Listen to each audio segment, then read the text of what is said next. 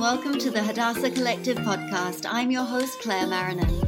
The Hadassah Collective is a unique wellness-centered community created in and inspired by India, the birthplace of holistic health disciplines. The Hadassah Collective podcast brings together a carefully curated selection of my most trusted and inspiring innovators from every area of the health and wellness space.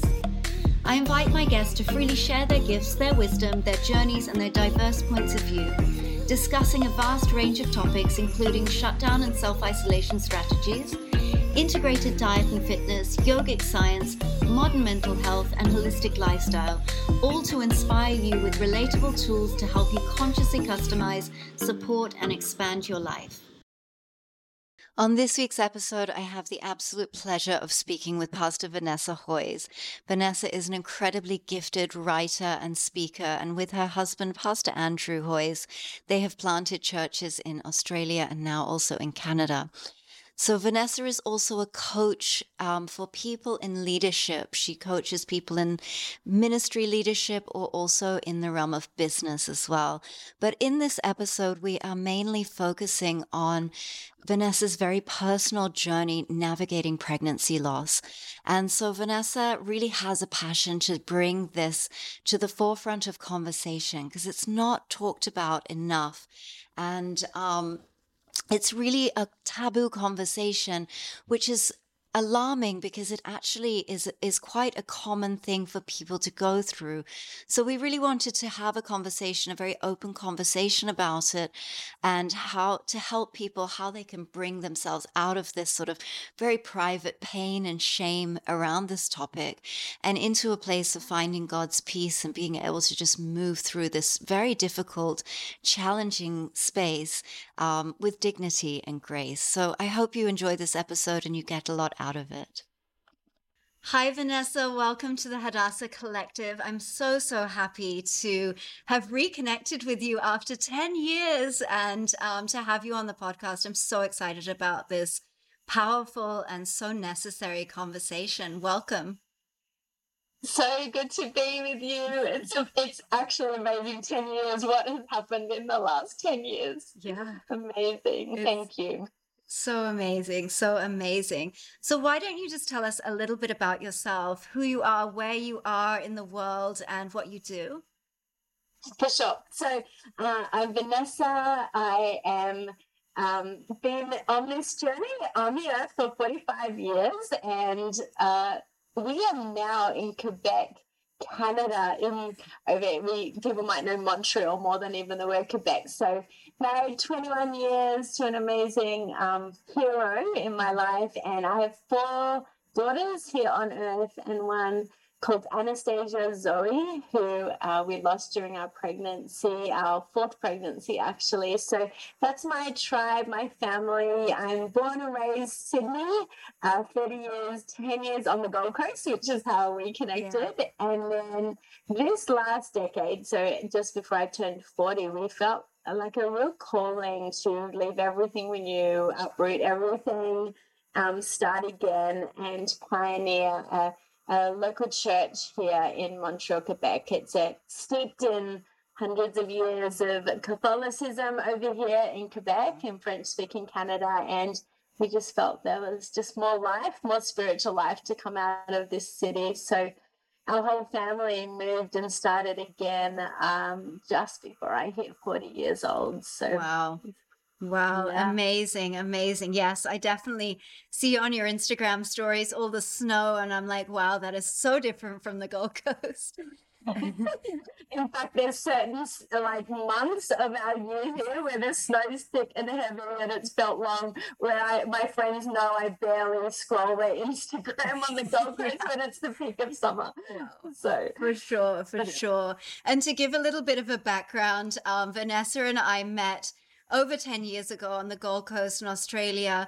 Pastor Vanessa and her amazing husband, Pastor Andrew, started a church on the Gold Coast, and I used to attend that church. And since then, they've gone out on to plant a new church in Montreal, which is just mind-blowing and amazing. And so tell us a little bit about your journey. Like, how did you start on this path? And describe a little bit about your early life and whether that sort of played into your journey so far. Yeah, I think I was born and raised in a beautiful environment, single parent from about 10 years old. I was 10 when my father left. And so early on that journey, a significant role model lives your life, a male to a female, and so early on, I was wrestling out a lot in the feminine space, even just the daughter abandonment, some of those things.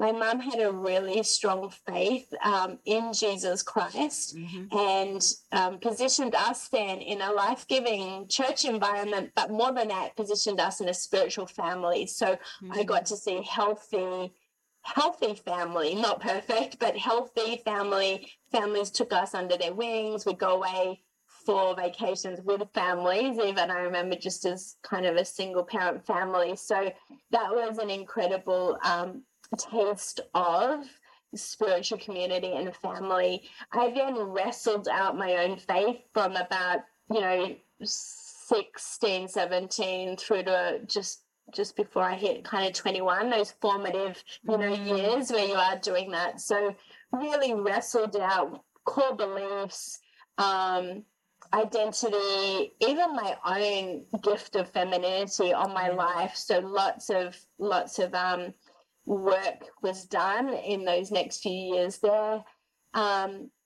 Poor relationships, unhealthy relationships, and then really came back into a fairly solid understanding of my identity in Christ Jesus, but more than an identity, this deep love, affection, that wildness that he has for me, and particularly as an emerging woman. So that I run in those spaces. Very big themes around my life is around that feminine strength and that identity.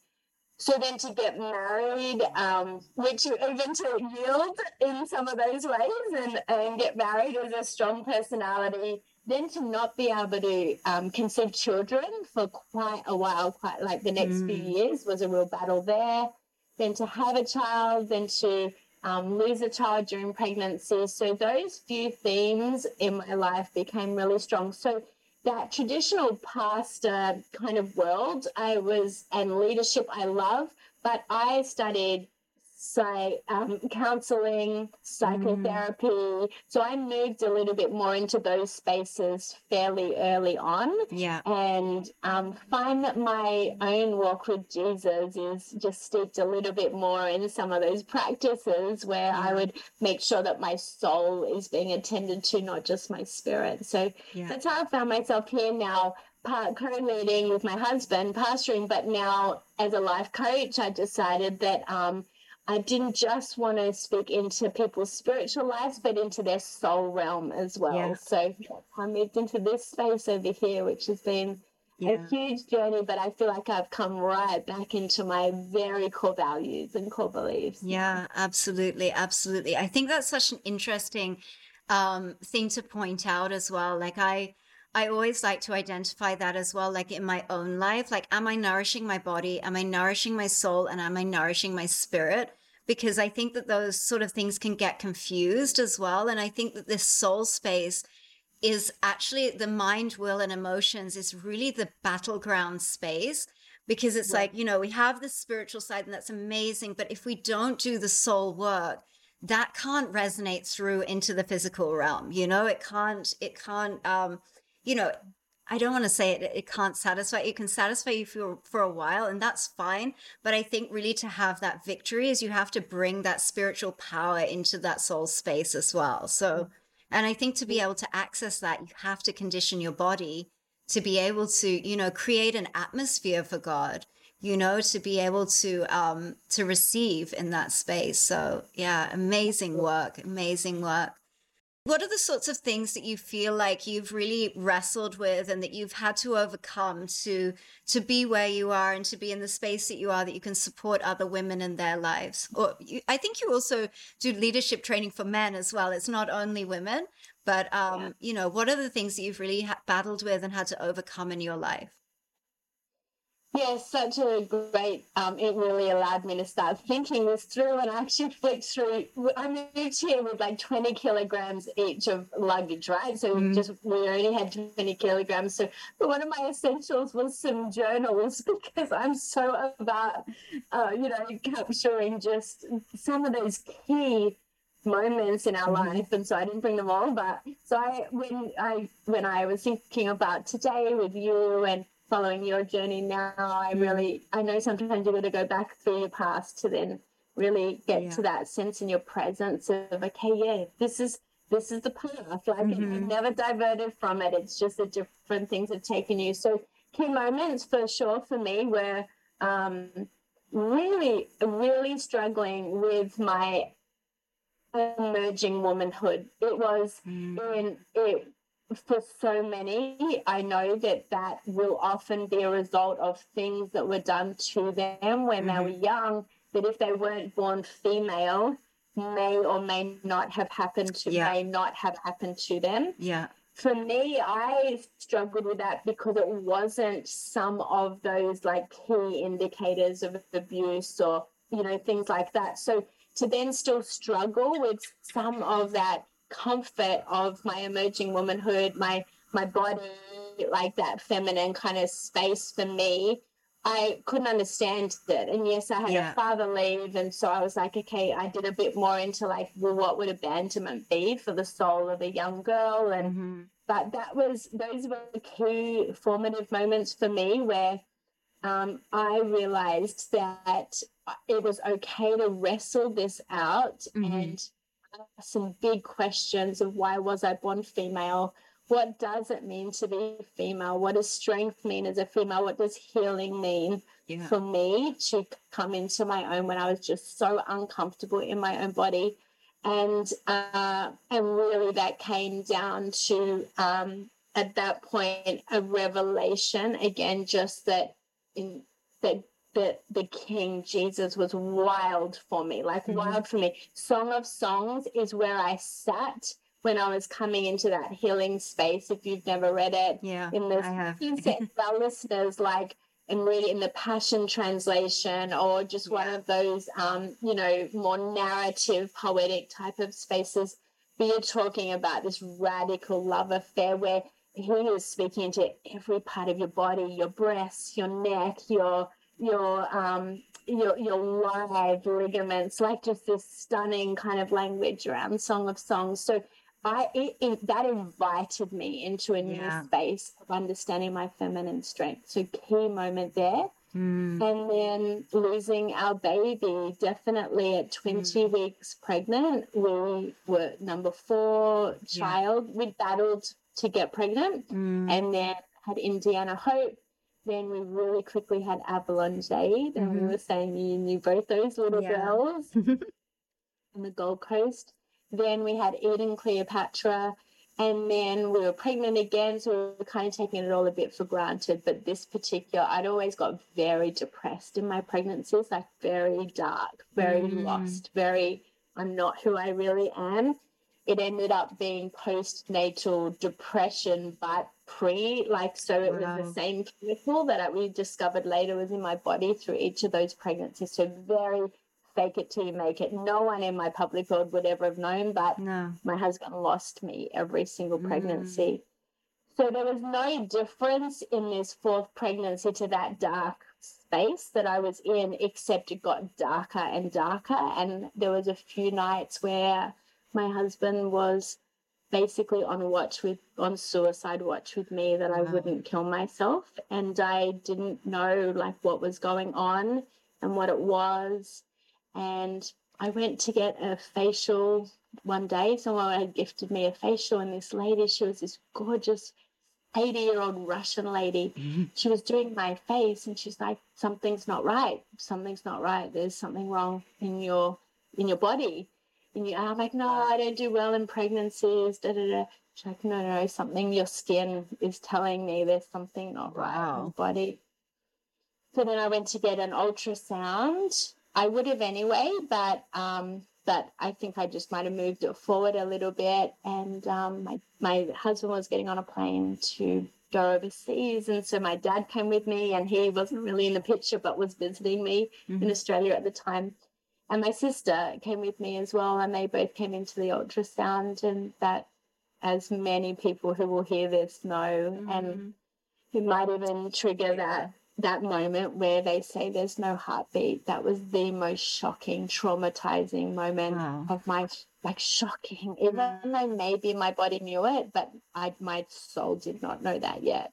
And so they said there's no heartbeat at 20 weeks. And they said, because it's so far gone, you're going to need to give birth to this baby. And if you don't do it ASAP, you might lose your life, because it was basically I was hitting some toxic shock. So do an emergency stop for my husband on this flight. He was on a runway in Melbourne, get back over to the Gold Coast. And it was the worst few days of my life. And then giving birth to a baby not alive was the most painful thing I've ever experienced in our life.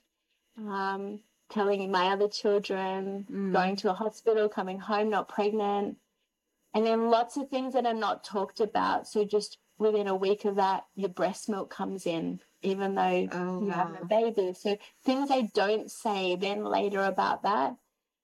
So yeah, that started I'd already been supporting families that had lost children during pregnancy. So then to experience it ourselves personally, you think you've got all the keys, but you have none of the keys until like that moment. Yeah. So there were two huge formative moments. And then the third would be moving here, the huge, tumultuous, grief-laden decision to move to the other side of the world from everyone you've known and loved. Yeah, my three big key moments in my life that really invited me to think about again. Yeah. Yeah, wow. I'm so sorry that you went through that. But on the other side of it, I'm so wowed by what you have created out of that, out of those moments. Because just to sort of give a little bit of background to how this podcast interview came about, a dear friend of mine had just suffered a pregnancy loss, and it's nearly, and I just really felt incredibly ill-equipped to support my friend through this, because I just didn't know what to do. I didn't know if I was saying the right thing. I didn't know if I should be attempting to bring her out of this, or sitting in the grief with her, or how to navigate it. And so that's when I reached out to you, because I did remember this time. And and then you have the most incredible resources. I couldn't believe when you sent me. I was just like, I thought you would maybe give me the title of a book to read or to pass on to her. And you have just on your Instagram, you have so many amazing videos about different parts of this and how to navigate this. And I think it's just such important work, because I know so many women who have gone through this, and they've gone on to have healthy pregnancies. Some of them, some have gone through IVF and had amazing pregnancies and births and things like this. But it's such a common thing to happen. I read a statistic when I was preparing for this that I think it's 1 in 4 pregnancies result in a miscarriage. And that is huge. That's so common. And yet I feel that it's something that's really not discussed. It's something that's kept very quiet, and, a very private, personal pain and shame. And I don't know. I don't feel comfortable about that. I feel that there's a lot of people that are in that darkness that don't know how to get out. So thank you for providing these incredible tools out of your own pain, out of your own dark nights of the soul and difficult times. And we'll definitely talk more about your steps and things like that you have.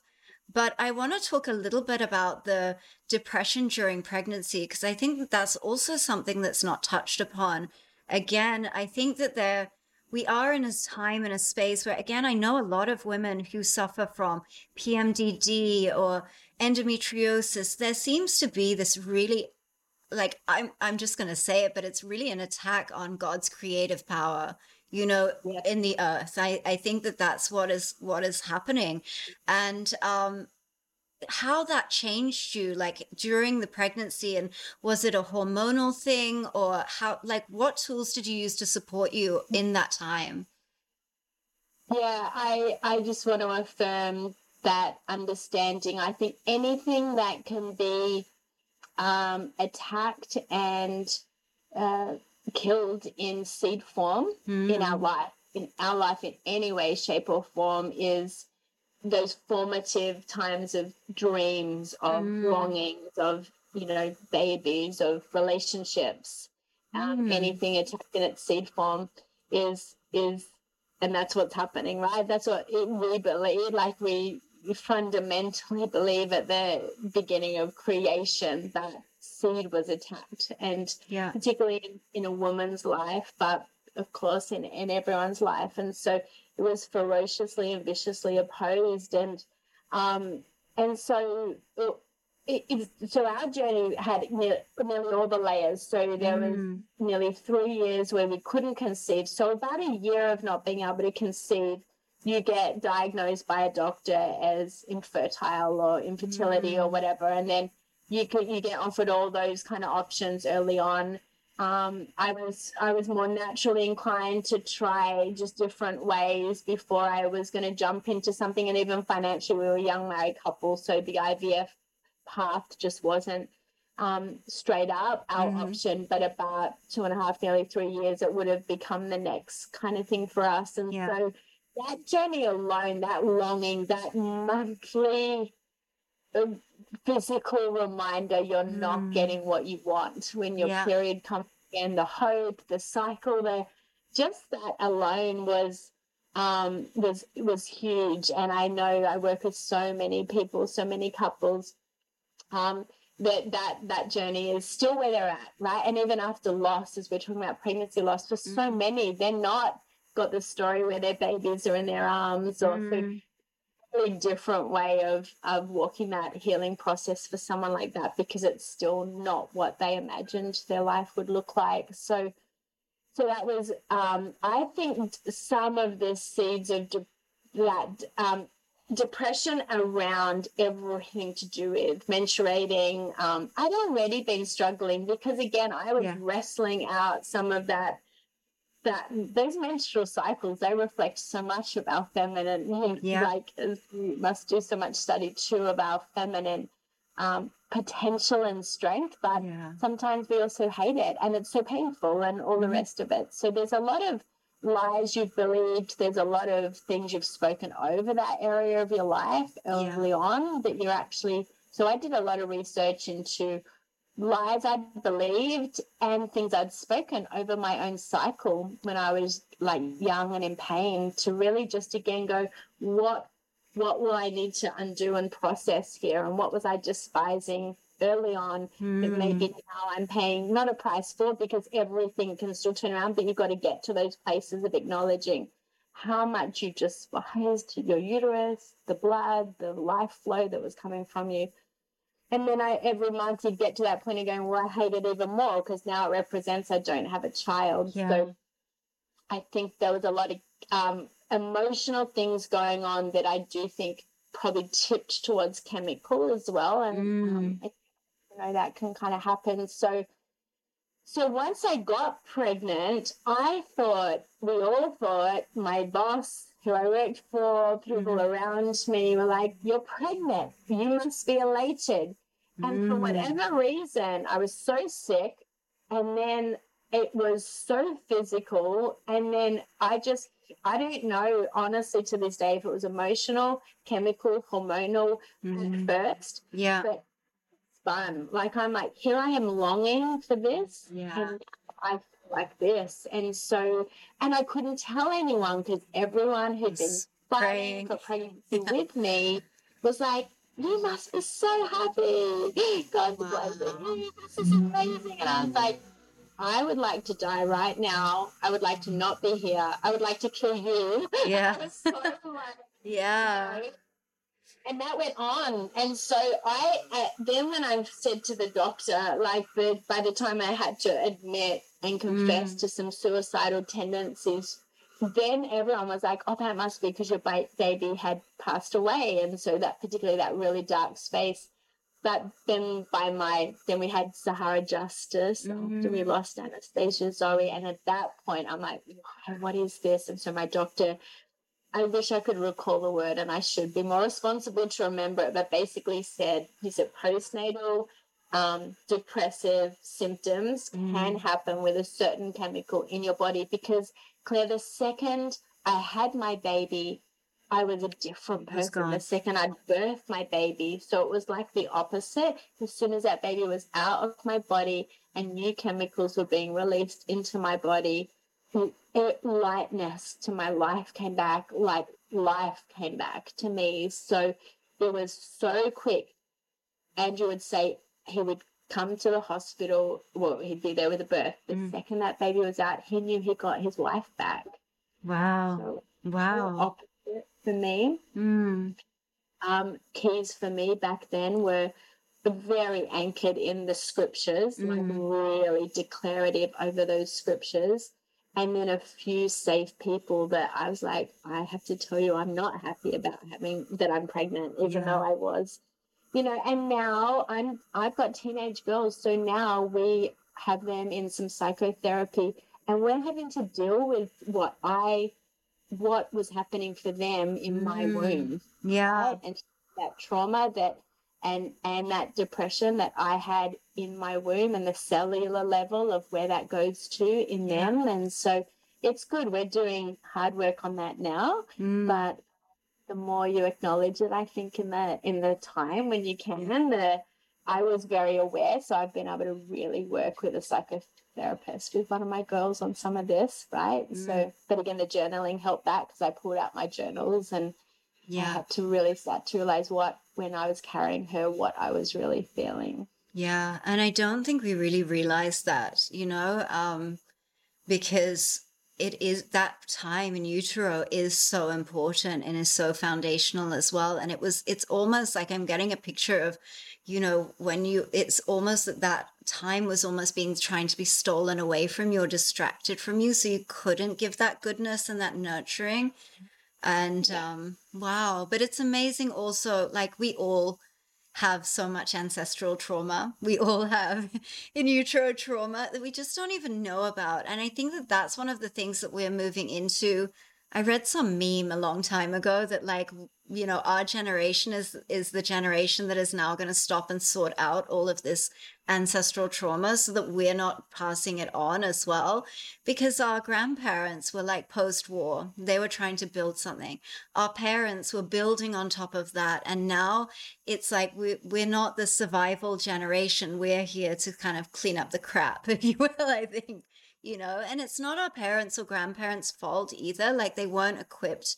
They didn't know. I mean, my mom is very like Oprah generation. And so she's very much like, let's talk about it. And, so I definitely got that side of things. But I think it's just a process. And I think it's amazing that you're able to do that with your daughters at their age, because I'm always like, why didn't I have these tools when I was a teenager? Like, why didn't I have these things that I could sort out so I didn't need to go through the bad relationships or whatever and come out the other end and go, something needs to change, So I think it's amazing that you're addressing the next generation, like from that really like healing space. So it's incredible. I want to talk a little bit about, it seems though you touched upon it as well. I know you talk about it in your course as well, how I think the husbands are the forgotten heroes in these times, because it is very focused. Like when you lose a pregnancy, it's very focused on the mother, obviously, from a physical perspective as well. But how did Andrew navigate that time, and how did he support you? How do you suggest other husbands, support their wives through this? Yeah, I think the biggest thing I recognized was actually when we couldn't have children before we lost a child. And for me, it was some scriptures. We talk, particularly when you're teaching people to believe and promises in the scriptures about bearing children. There's some in the Psalms, and it talks about actually the husband at the city gate standing boldly and confidently at their place of business transaction, right?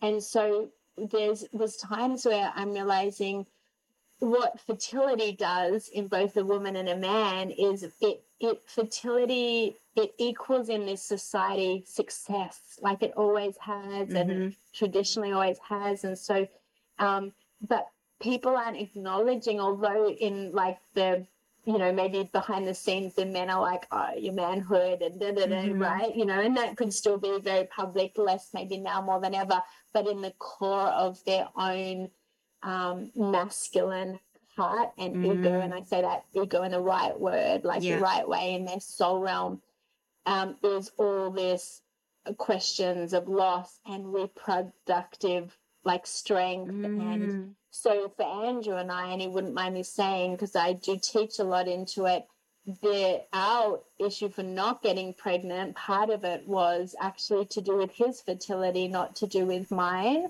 And just the emasculating of that emotionally, and all the focus being on me. Because society focused on me, I had to focus on him. And so I really got to a point of go, how are you? What's going on in you? We talk about decisions he made.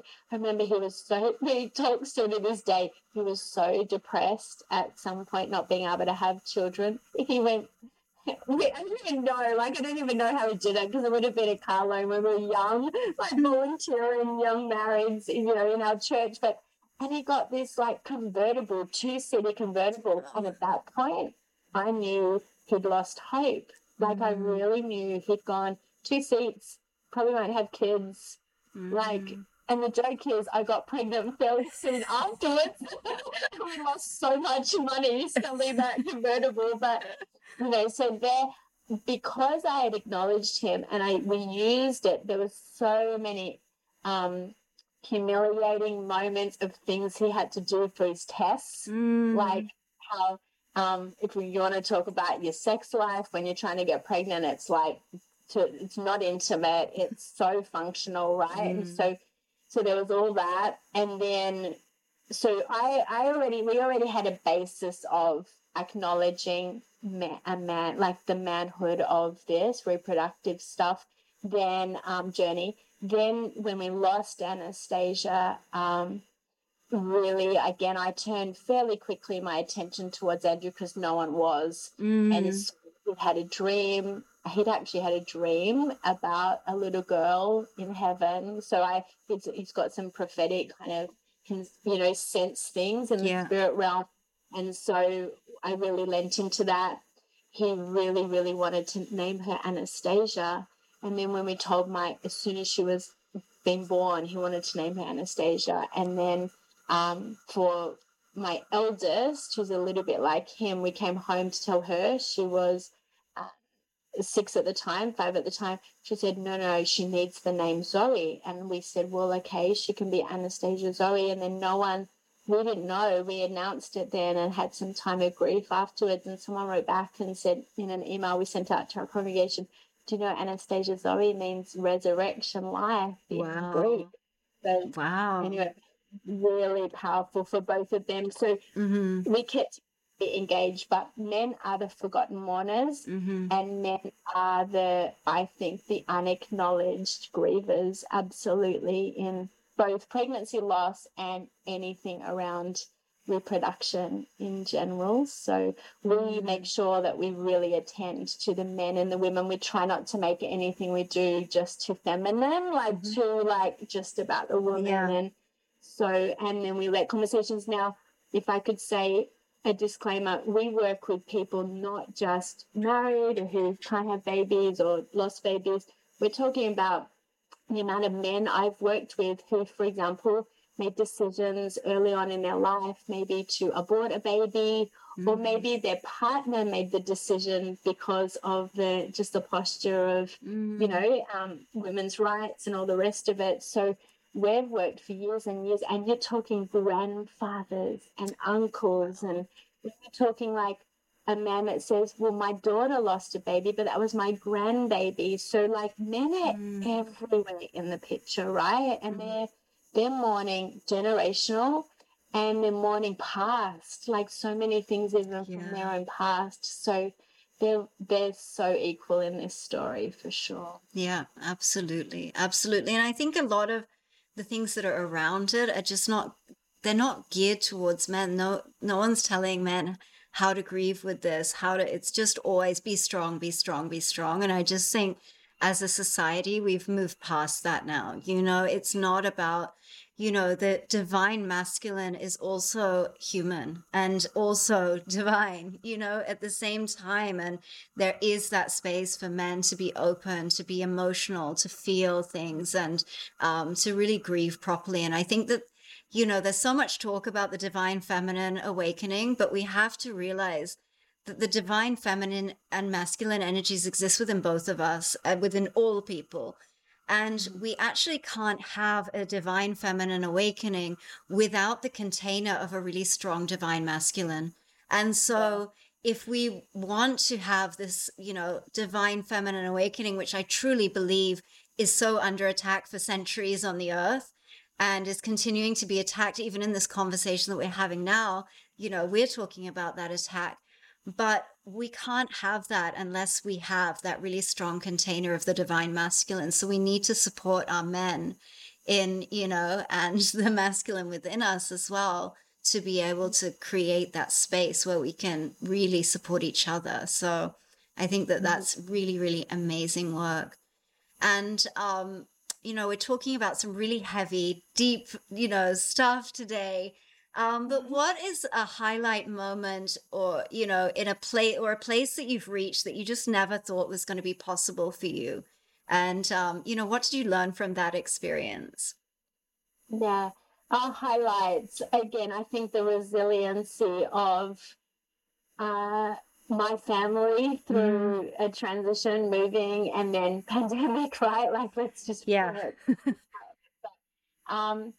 highlight definitely for me has been, I would use the word resilience because I think it grows in people and it grows in you. So I've got these teenage girls. So again, this generational, these moments feel like highlights for me. You're contending for a lot of peace in their life and all the rest of it through this. But now, again, from loss, transition, and we were talking earlier before we recorded, like moving here felt as triggering and traumatic and as like heavy in loss as losing a baby did for us. It actually triggered, but that's what grief does, right? Your formative years of grief, they really, and often into like the generations before you, but your first experience of grief is often how you'll then deal with a loss, actually is how you'll deal with lots of different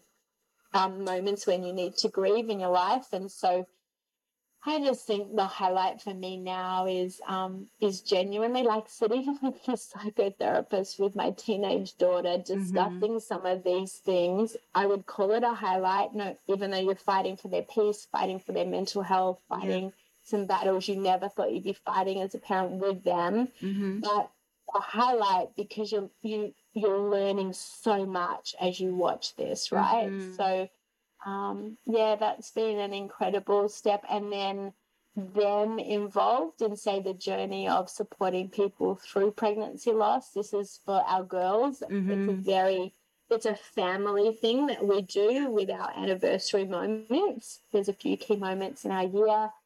And watching them, again, just mindful of pain, loss, grief, collective and individual, and watching what that's forming in the resilience within them is a highlight to our life right now, for sure. Yeah, it's amazing. I love that you use the word resilience because, I think it's something that we've all had to sort of cultivate this year because there's just been this kind of underlying stress, low-lying stress that we've been feeling for the entire year.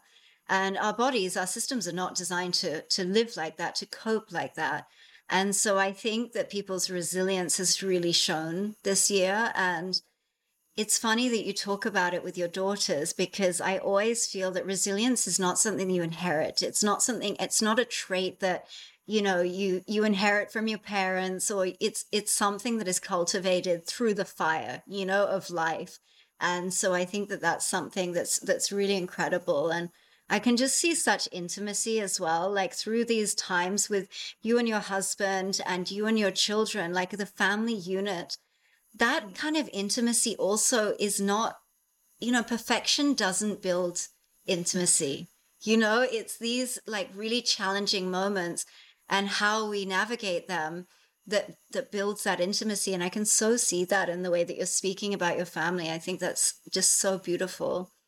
And there must have been some moments of self-doubt. And I mean, I'm sure when you were going through the spaces of dark depression, that you were questioning, I'm meant to be happy having a baby and I'm really not happy. So which is the right way for me to think? And really questioning and doubting yourself. How do you overcome those moments of self-doubt? I love that you said, I'm meant to. I think we need to notice pretty quickly in our life the moments where meant, ought, should, all that kind of language that is externally, whether someone else or you are placing on you. So they're words that come on you, right? Yeah. Shame, doubt. No, shame comes on you, doubt. So there's words that come on you. And as soon as you said, I'm meant to feel, that where I think we need to pretty quickly, and again, some days I did this well, other days I did not. What you need to do is disrupt a default, right? And that's what you're doing. So words carry such weight and such power. So you're disrupting fairly quickly, and again, just addressing a lie, like you're having to bring to the surface what's a lie and what's truth. So the word I'm meant to feel happy, ultimately, like that's a lie that we've believed for so long, that this should equal this, should equal this, should equal this. And so when I would give myself permission to go, I know this is what I should be feeling, but it's not what I'm feeling. The moment I got honest that I wasn't feeling good, I was, the few people I was able to say, it's actually not what it looks like, because I was a leader and I was like, I was preaching, I was traveling, I was speaking to thousands of people sometimes, and I would get up, I would do my thing, and then and also because I had nausea all the way to the end of my pregnancies, and would like maybe 20 times a day be throwing up, I would speak for 45 minutes and I would get down, run to the bathroom, throw up, and then, but with that was just so much emotion as well. And so I'd give my best in public, and that's why my home got my worst, because I just had to have a certain energy. So the people that got to know me were the ones in that season where I had to be like, I'm not okay. Okay, and now I feel guilty because I'm not okay.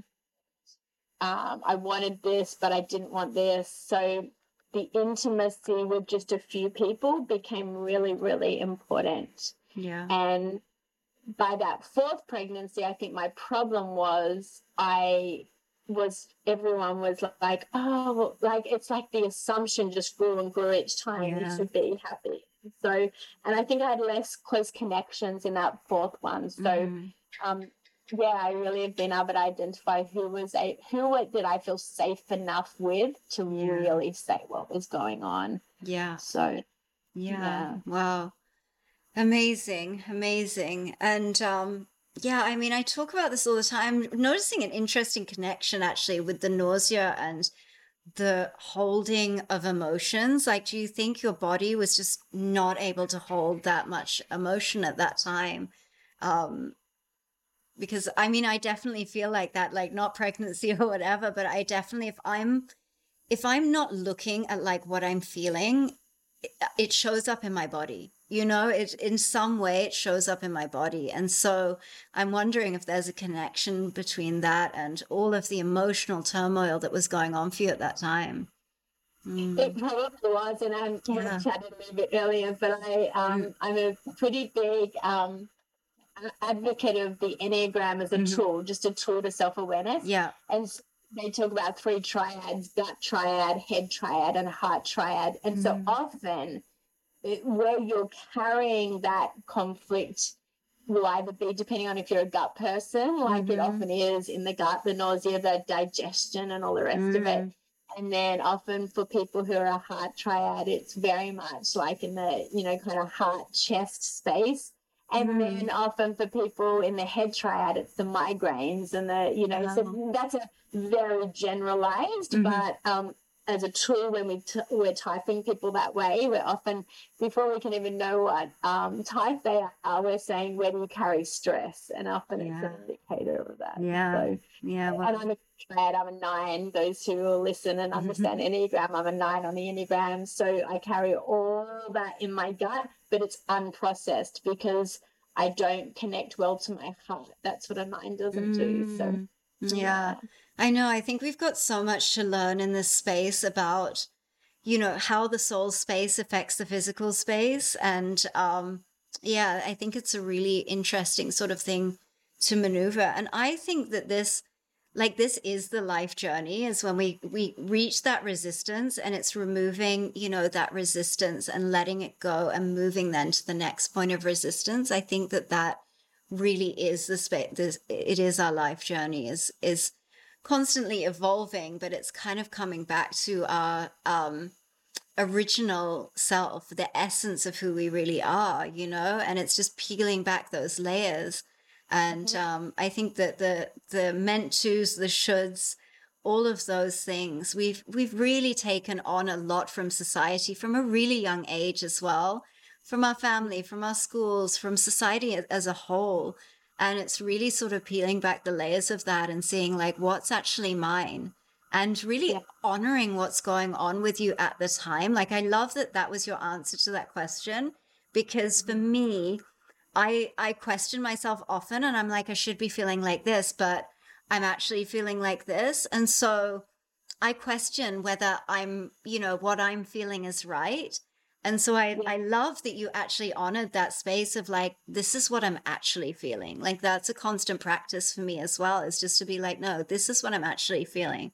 Doesn't matter what's going on or, what we think should be going on. So, so that's really... I work with my coaching clients. Feelings shouldn't have a judgment attached to them. They should certainly not be our master. For sure that they're not master.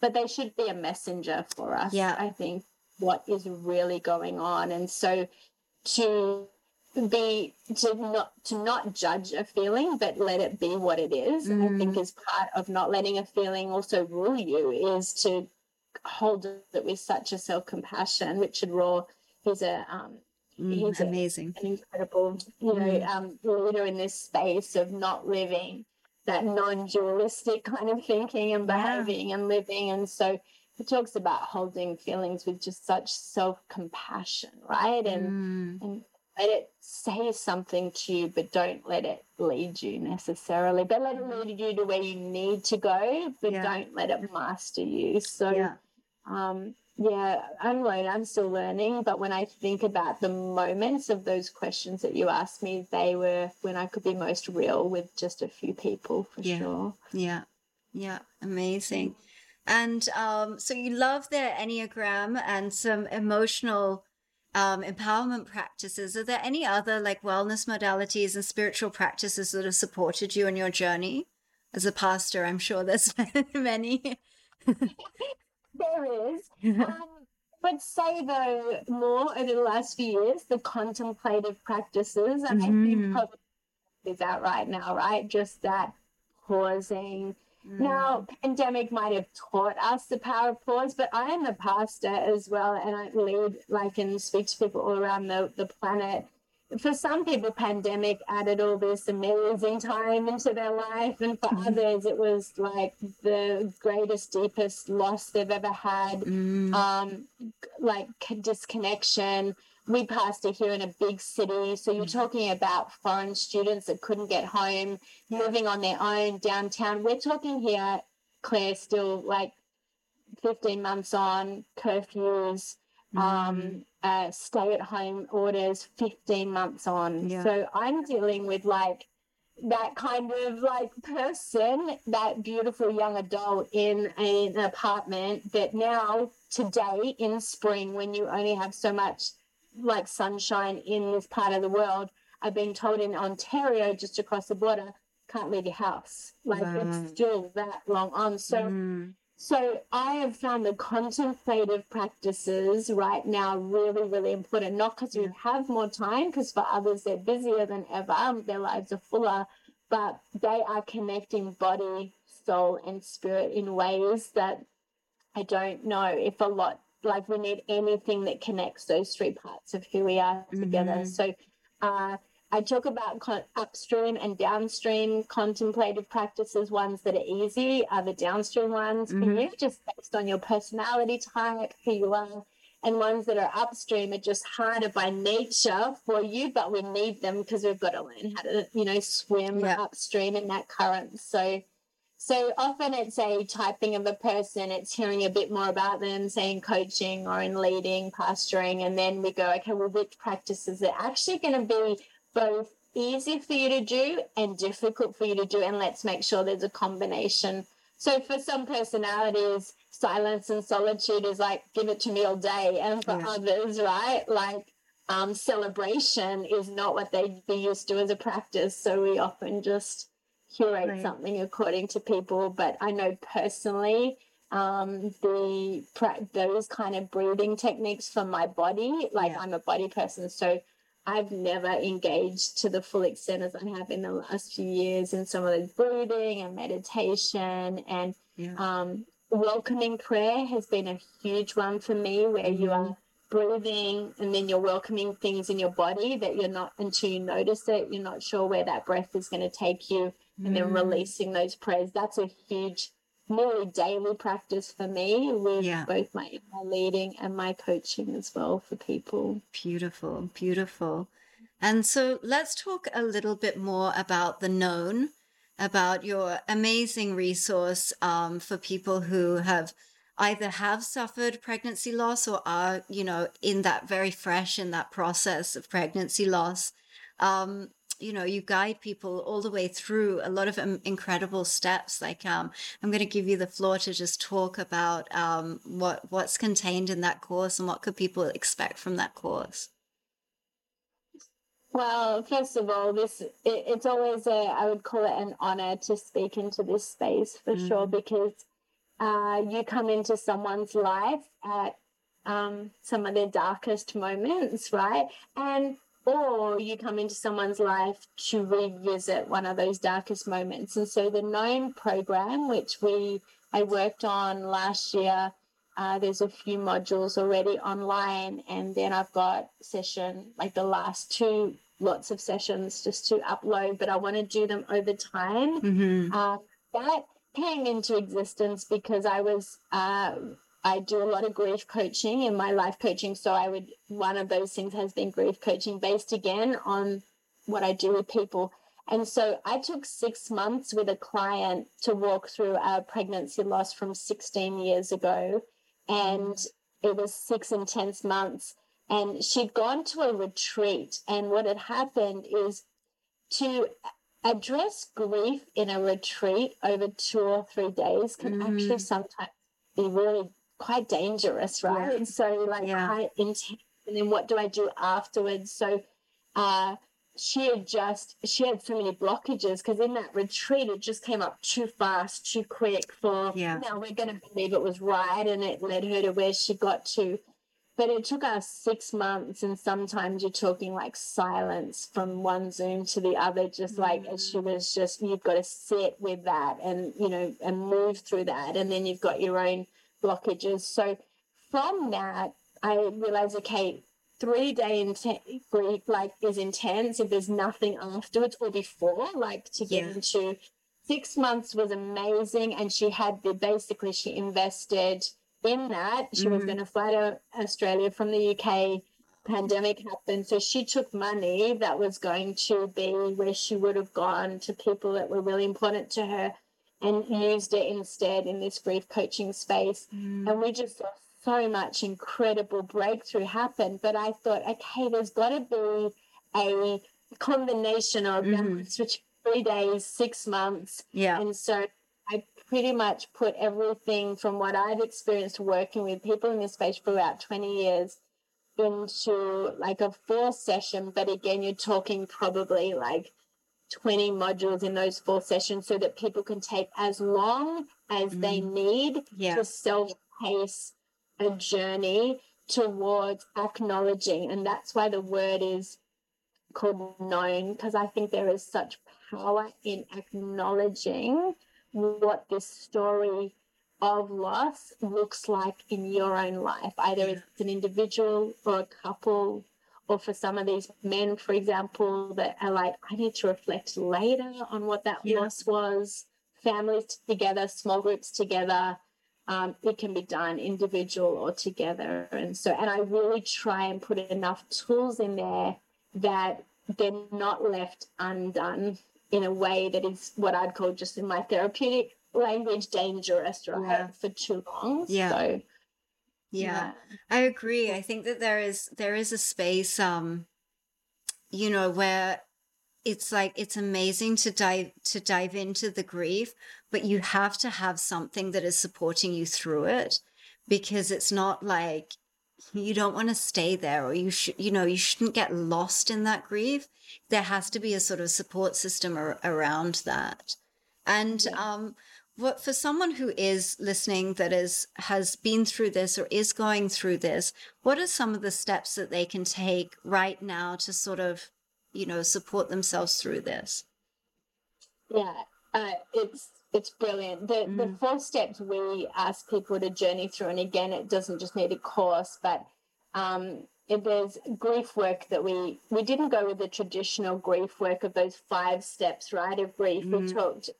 I based a lot of my work off a psychotherapist called William Warden, and he does did a lot of grief work, and he says there's 4 steps. So he says you want to look at your now, so you're acknowledging the reality of the loss, no matter when it was, but now, like your current reality. How is it impacting you? Is it affecting a marriage? Is it stopping you in your singleness from relating in a certain way because it's something you've never talked about? So it's acknowledging what does this loss look like now? What do you want it to look like now? And where is it even in, like we're talking about, where is the current reality of it? So now, the word now, I use that word, he didn't, but what is life like right now? How long ago? All those things, we talk about that. And then the next word is notice. We talk a lot about all these practices you're so familiar with.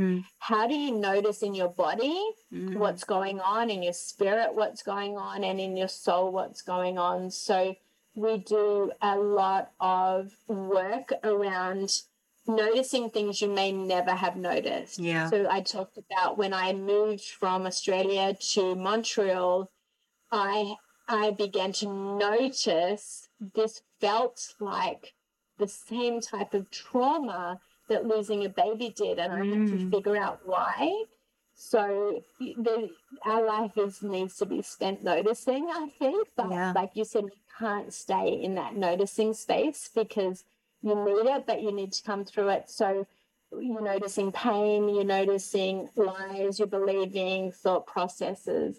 And then the third step we take people through is, I call it naming. So you've got to adjust to an environment where the person or in grief in general, the person or the situation or the pregnancy you had or didn't have, what's life like now? So Claire, we're talking, if someone's lost a baby but never had another baby, will they introduce themselves as a mother or a father? So there's so many like things that are unspoken about that we get people to talk about, right? So I have other kids. So when my kids were little, someone would say, how many sisters do you have? How many brothers do you have? They go, we have 2 here on earth and 1 who's dead. And I'd be like, that's how you introduce like the reality of this loss.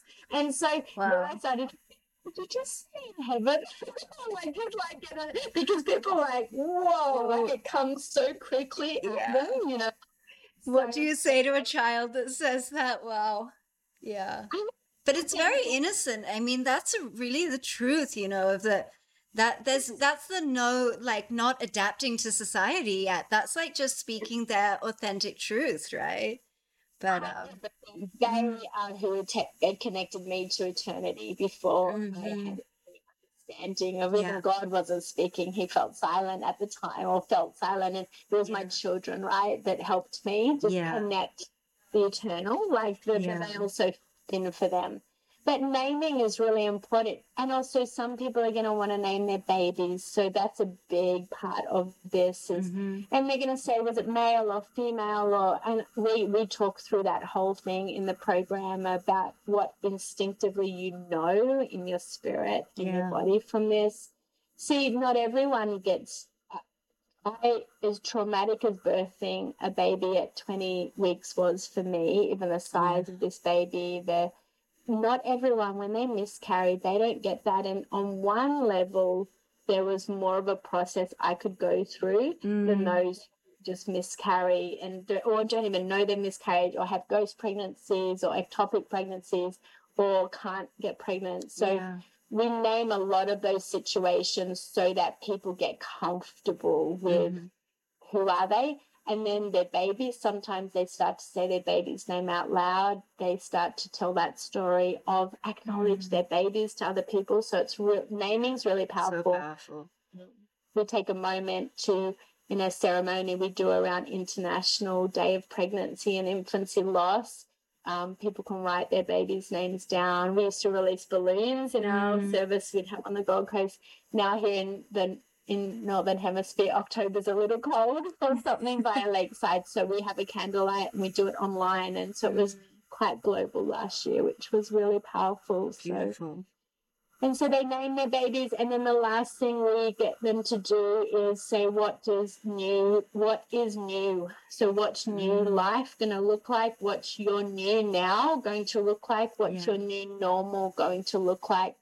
And we need to find a space where they can honor the story, honor the babies, honor the situations in rhythms and schedules throughout a year. So they've got some beautiful rituals and rhythms that work for them or their life or their family. And therefore those rhythms and those rituals start to create real acknowledgement anchors in their life. And so that's what their new normal is going to look like for their future. And acknowledging that there's a new way to life without what you thought you would have is really important as well. So they're the 4 steps, they're the 4 sessions essentially, and you can revisit any of those, because I think sometimes we have to go back to those and name something new, name it again, name it deeper, and then come into a new normal from those places. Yeah, that's amazing. And I love how you equate, or not equate is the wrong word, but you notice it's similar feelings around, you know, losing a child and then moving from the Gold Coast to Quebec. I think that that's really interesting to trace those sort of similar experiences, because I mean, you know, the church on the Gold Coast just alone was really your baby, you know, and so to leave that behind, I think is a huge thing. And I think, so these kind of 4 steps, I would really, really encourage anyone who has gone through this to, you know, process this properly. You know, don't miss this opportunity either to process something deeper within yourselves, even though it's so painful.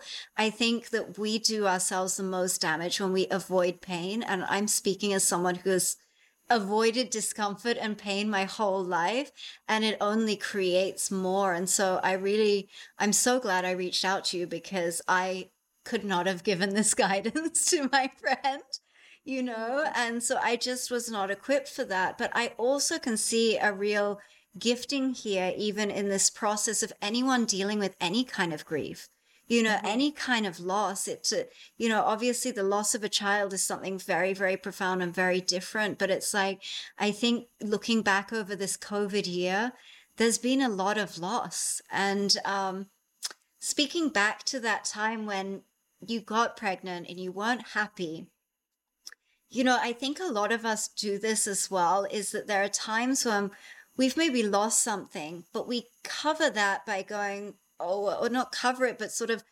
deny it by going, oh, well, there's so many other people suffering in the world, much more than me right now.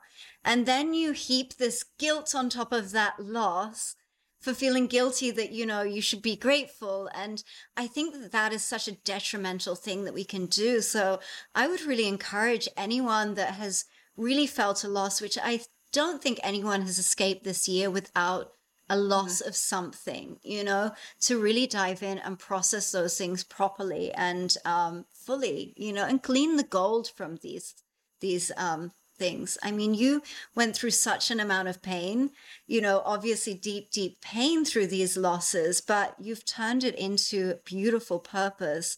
And without you going through that pain, you wouldn't be able to assist others in the same way as you can. So there's always some gold if we're willing to sort of go through those difficult feelings and emotions and thoughts and things like that. So incredible, Vanessa. I'm so moved by this whole process. It's amazing. Well, thank you so much for the opportunity to speak into it, and where you take people and the tools you give them. If this can just be another tool for them, then I agree. The collective loss right now across the earth is, I don't think we're going to really process it for a little bit longer. And so I was just discussing with my husband, from the feedback coming even from just my posts on pregnancy loss that end up diving into loss.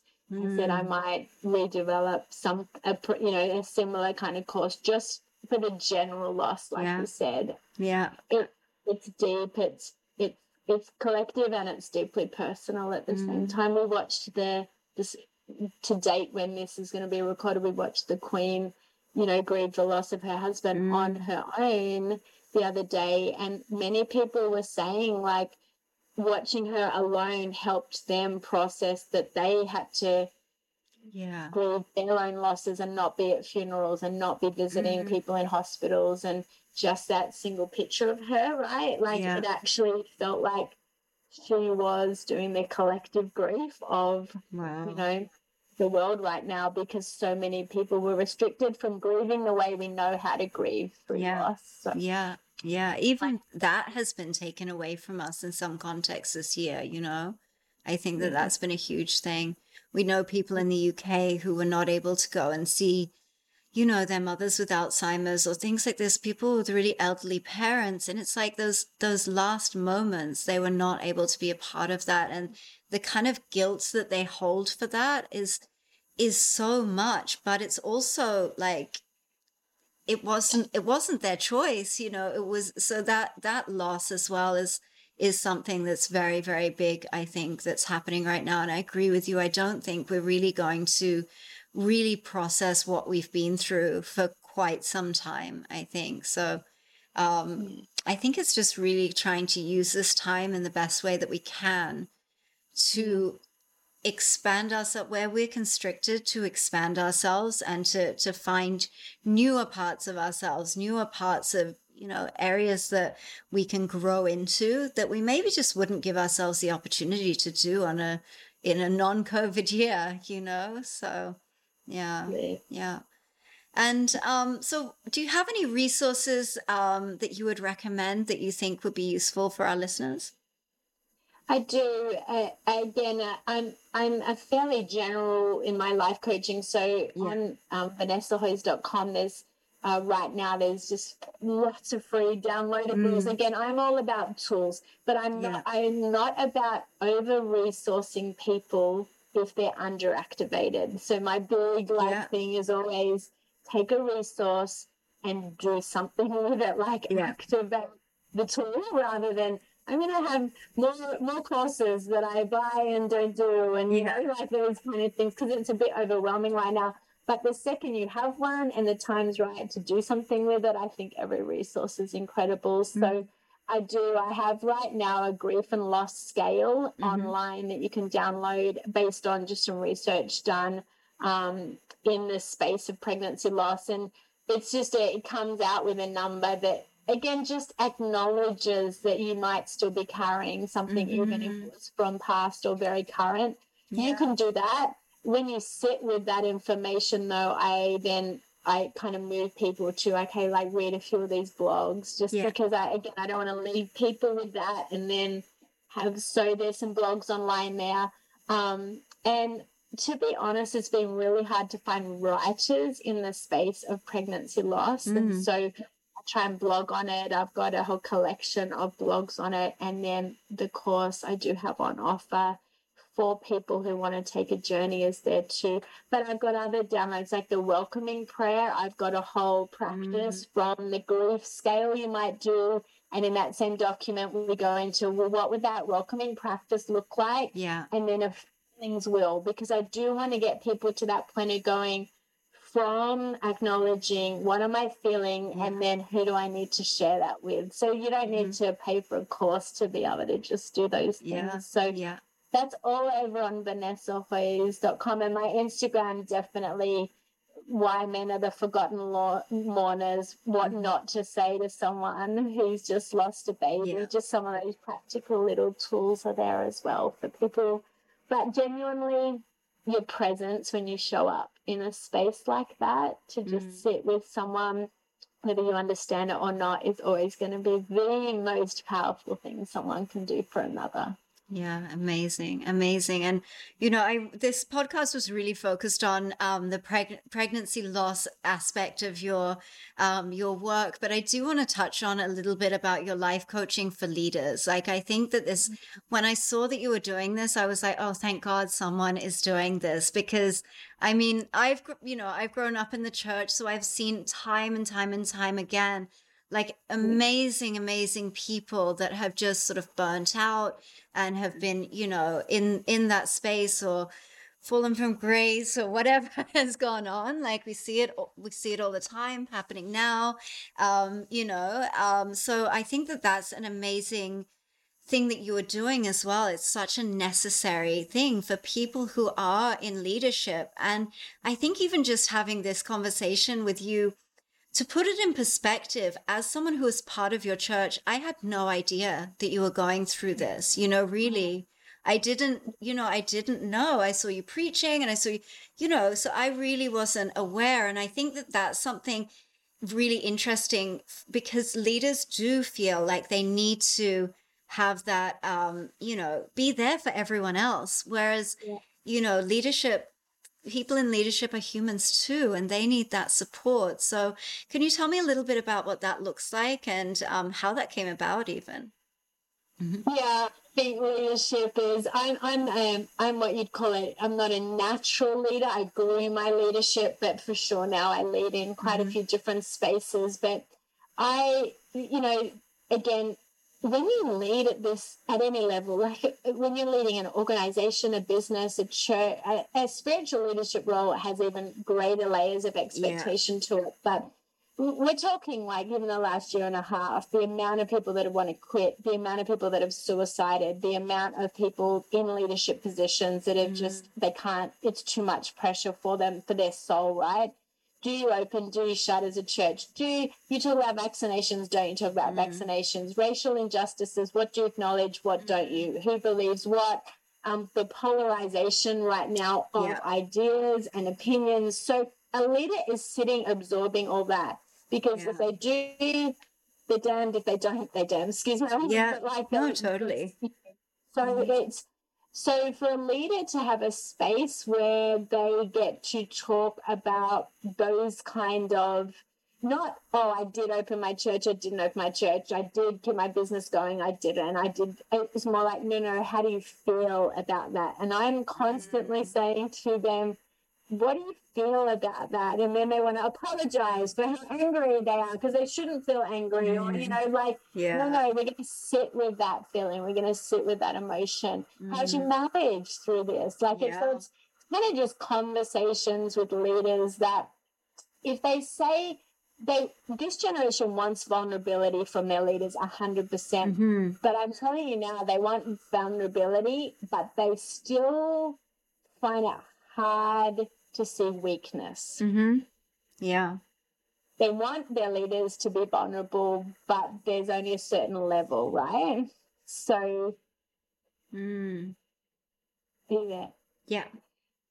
So that is what I've noticed is, and there's a difference, I think, between telling your personal pain or the principle of that pain, because I've got teenagers. So even how much I disclose right now about my marriage, my life, my journey, it impacts other people. So even when I'm coaching leaders, we're often coaching what to tell, what not to tell, right? Because there's so much personal you might want to share, but you can't go public with someone else's story. So what principle can you pull from this? Yeah. It doesn't just sound like theory, because you still need to have some personal, right? So some personal application. So every single day, these are the kind of, things leaders and navigating and conversations we're having. And so I pastor my own church. That's my calling, my vocation. But my leadership coaching and my life coaching, I get the chance now for people to do with leaders around the world, because their churches have come to realize I need to invest in my leader to have a safe space somewhere so they can be a better leader. So that's been a real honor and privilege to be in that space. And online's afforded that, right? COVID's taught us that we can do these kind of amazing things. Connect with people like you and have true chemistry online. So it's been actually really very energizing for me, that space. Yeah, amazing. Yeah, I totally I find it a really interesting space, because even myself, I've probably have expected more from, spiritual leaders than maybe I should. I don't acknowledge their humanity. And there's almost and I think I'm more coming to that, realization. And we do demand vulnerability in this generation, but I think that there's such a difference. And I think we see this online all the time.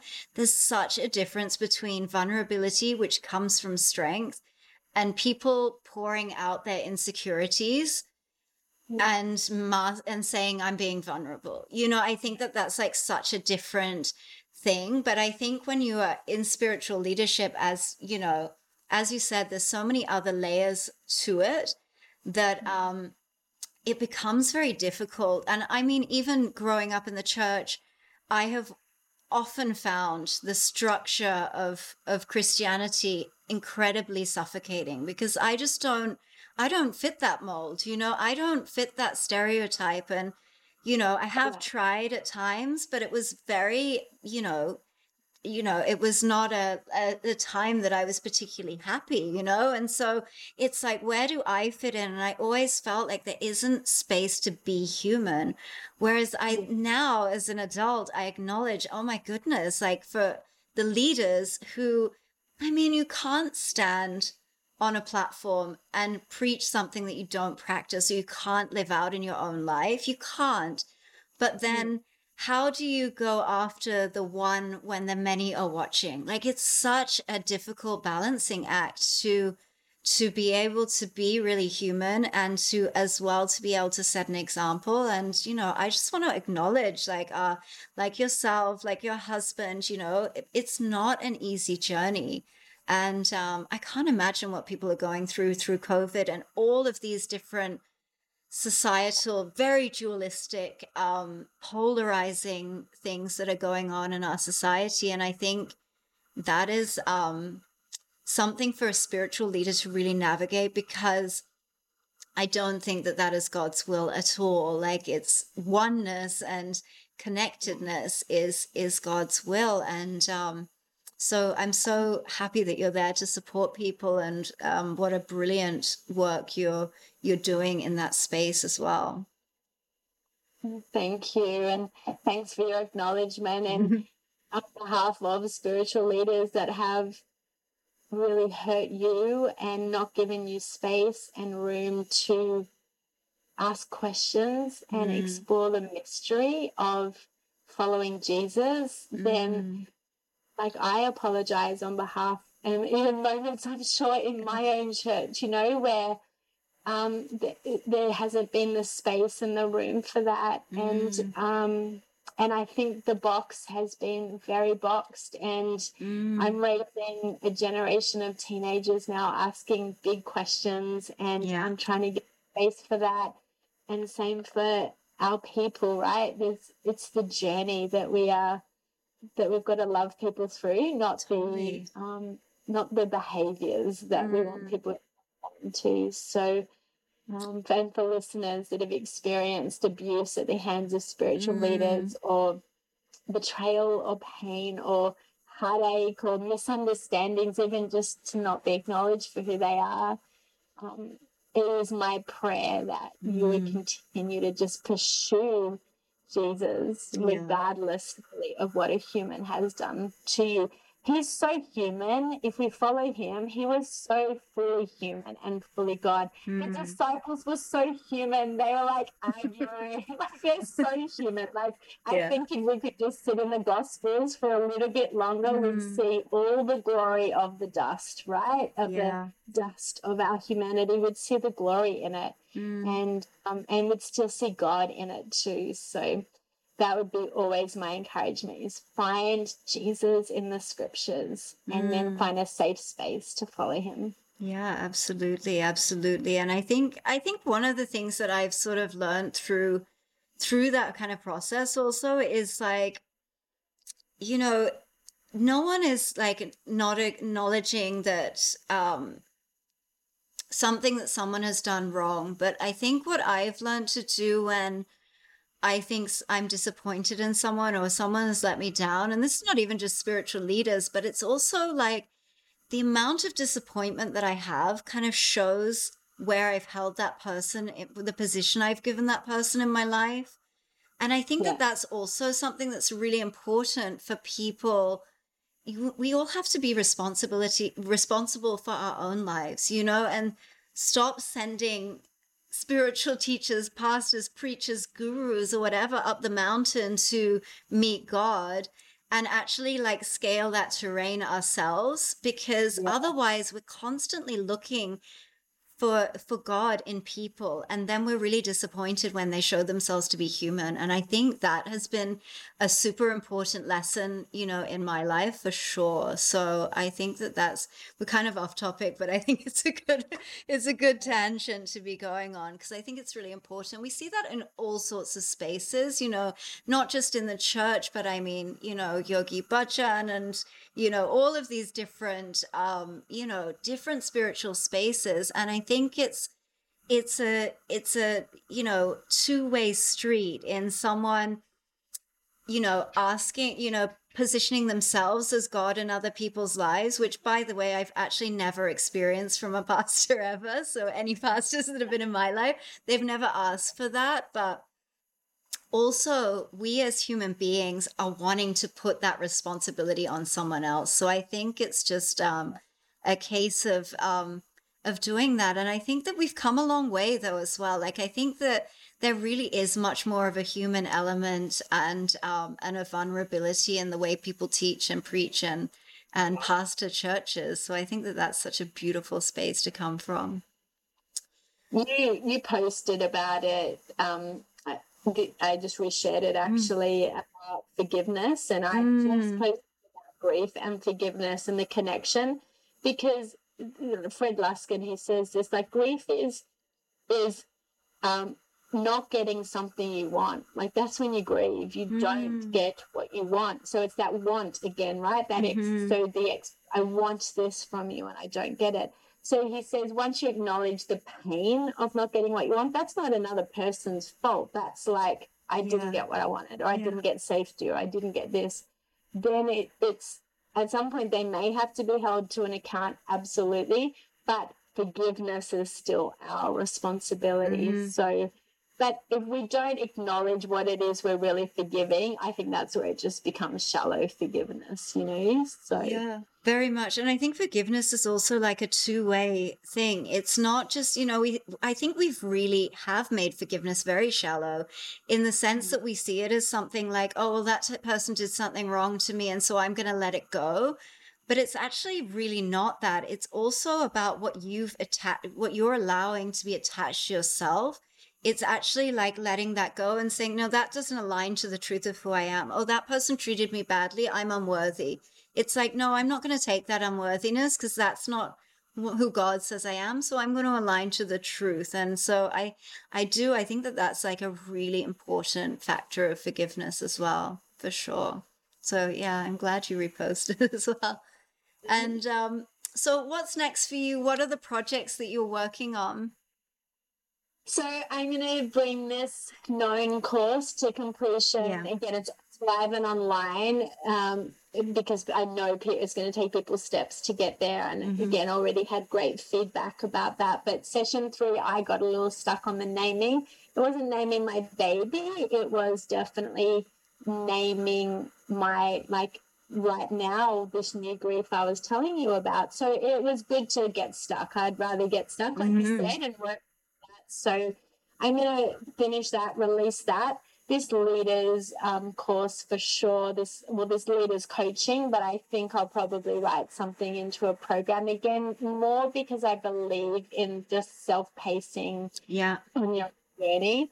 And I'm going to move this grief place, definitely. I think that's like, again, I think that's our reality for the next few years across the earth, that once we come out of it into our new normal, we will start to acknowledge what we lost or didn't get the chance to do in this last season. So, and I think that's okay. We're going to have to do that because we're moving in a really great place, I believe, across the earth, but we've got to do the deep work, the hard work right now. So I'm really energized in my coaching space for our local community here. We've been 15 months of not gathering in person.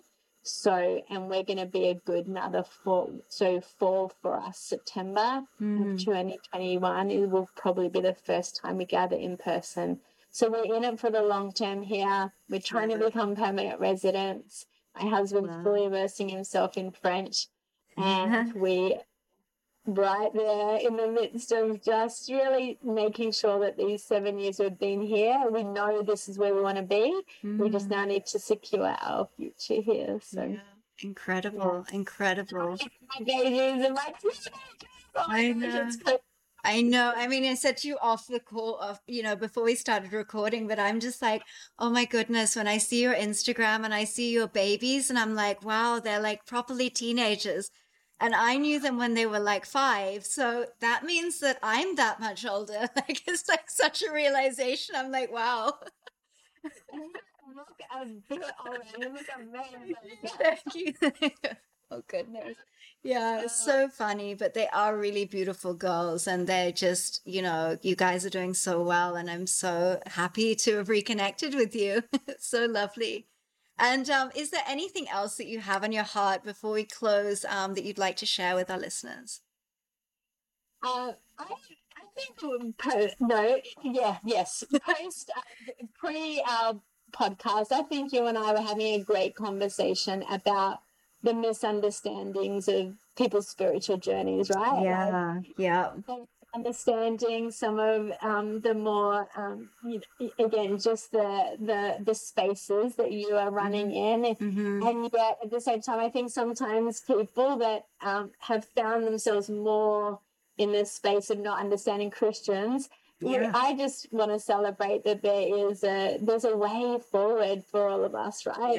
And the word collective is so powerful, but to just continue to pursue that space of what is true in the spirit realm is so crucial to the days we're living in. So well done for the conversations you are having, and as a leader, the misunderstandings you have in all different, directions.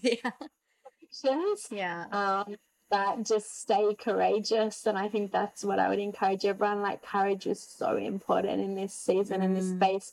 The more connected we are globally, the more accused we are globally, right? So, absolutely. So just stay in that space you feel called to be in, and do it with courage. Thank you so much. Thank you so much for joining me, Vanessa. Always a pleasure. It was an honor to be with you. Thank you, Claire, for hosting me. Most welcome. I hope you enjoyed this episode and you got some things to take away from our amazing guests' insight. If you did enjoy this episode, please subscribe and also leave us a review. And for more information on the Hadassah Collective, you can visit our Instagram page at Hadassah Collective. I hope you'll join me again for our next episode at the same time next week. And until then, have a wonderful week.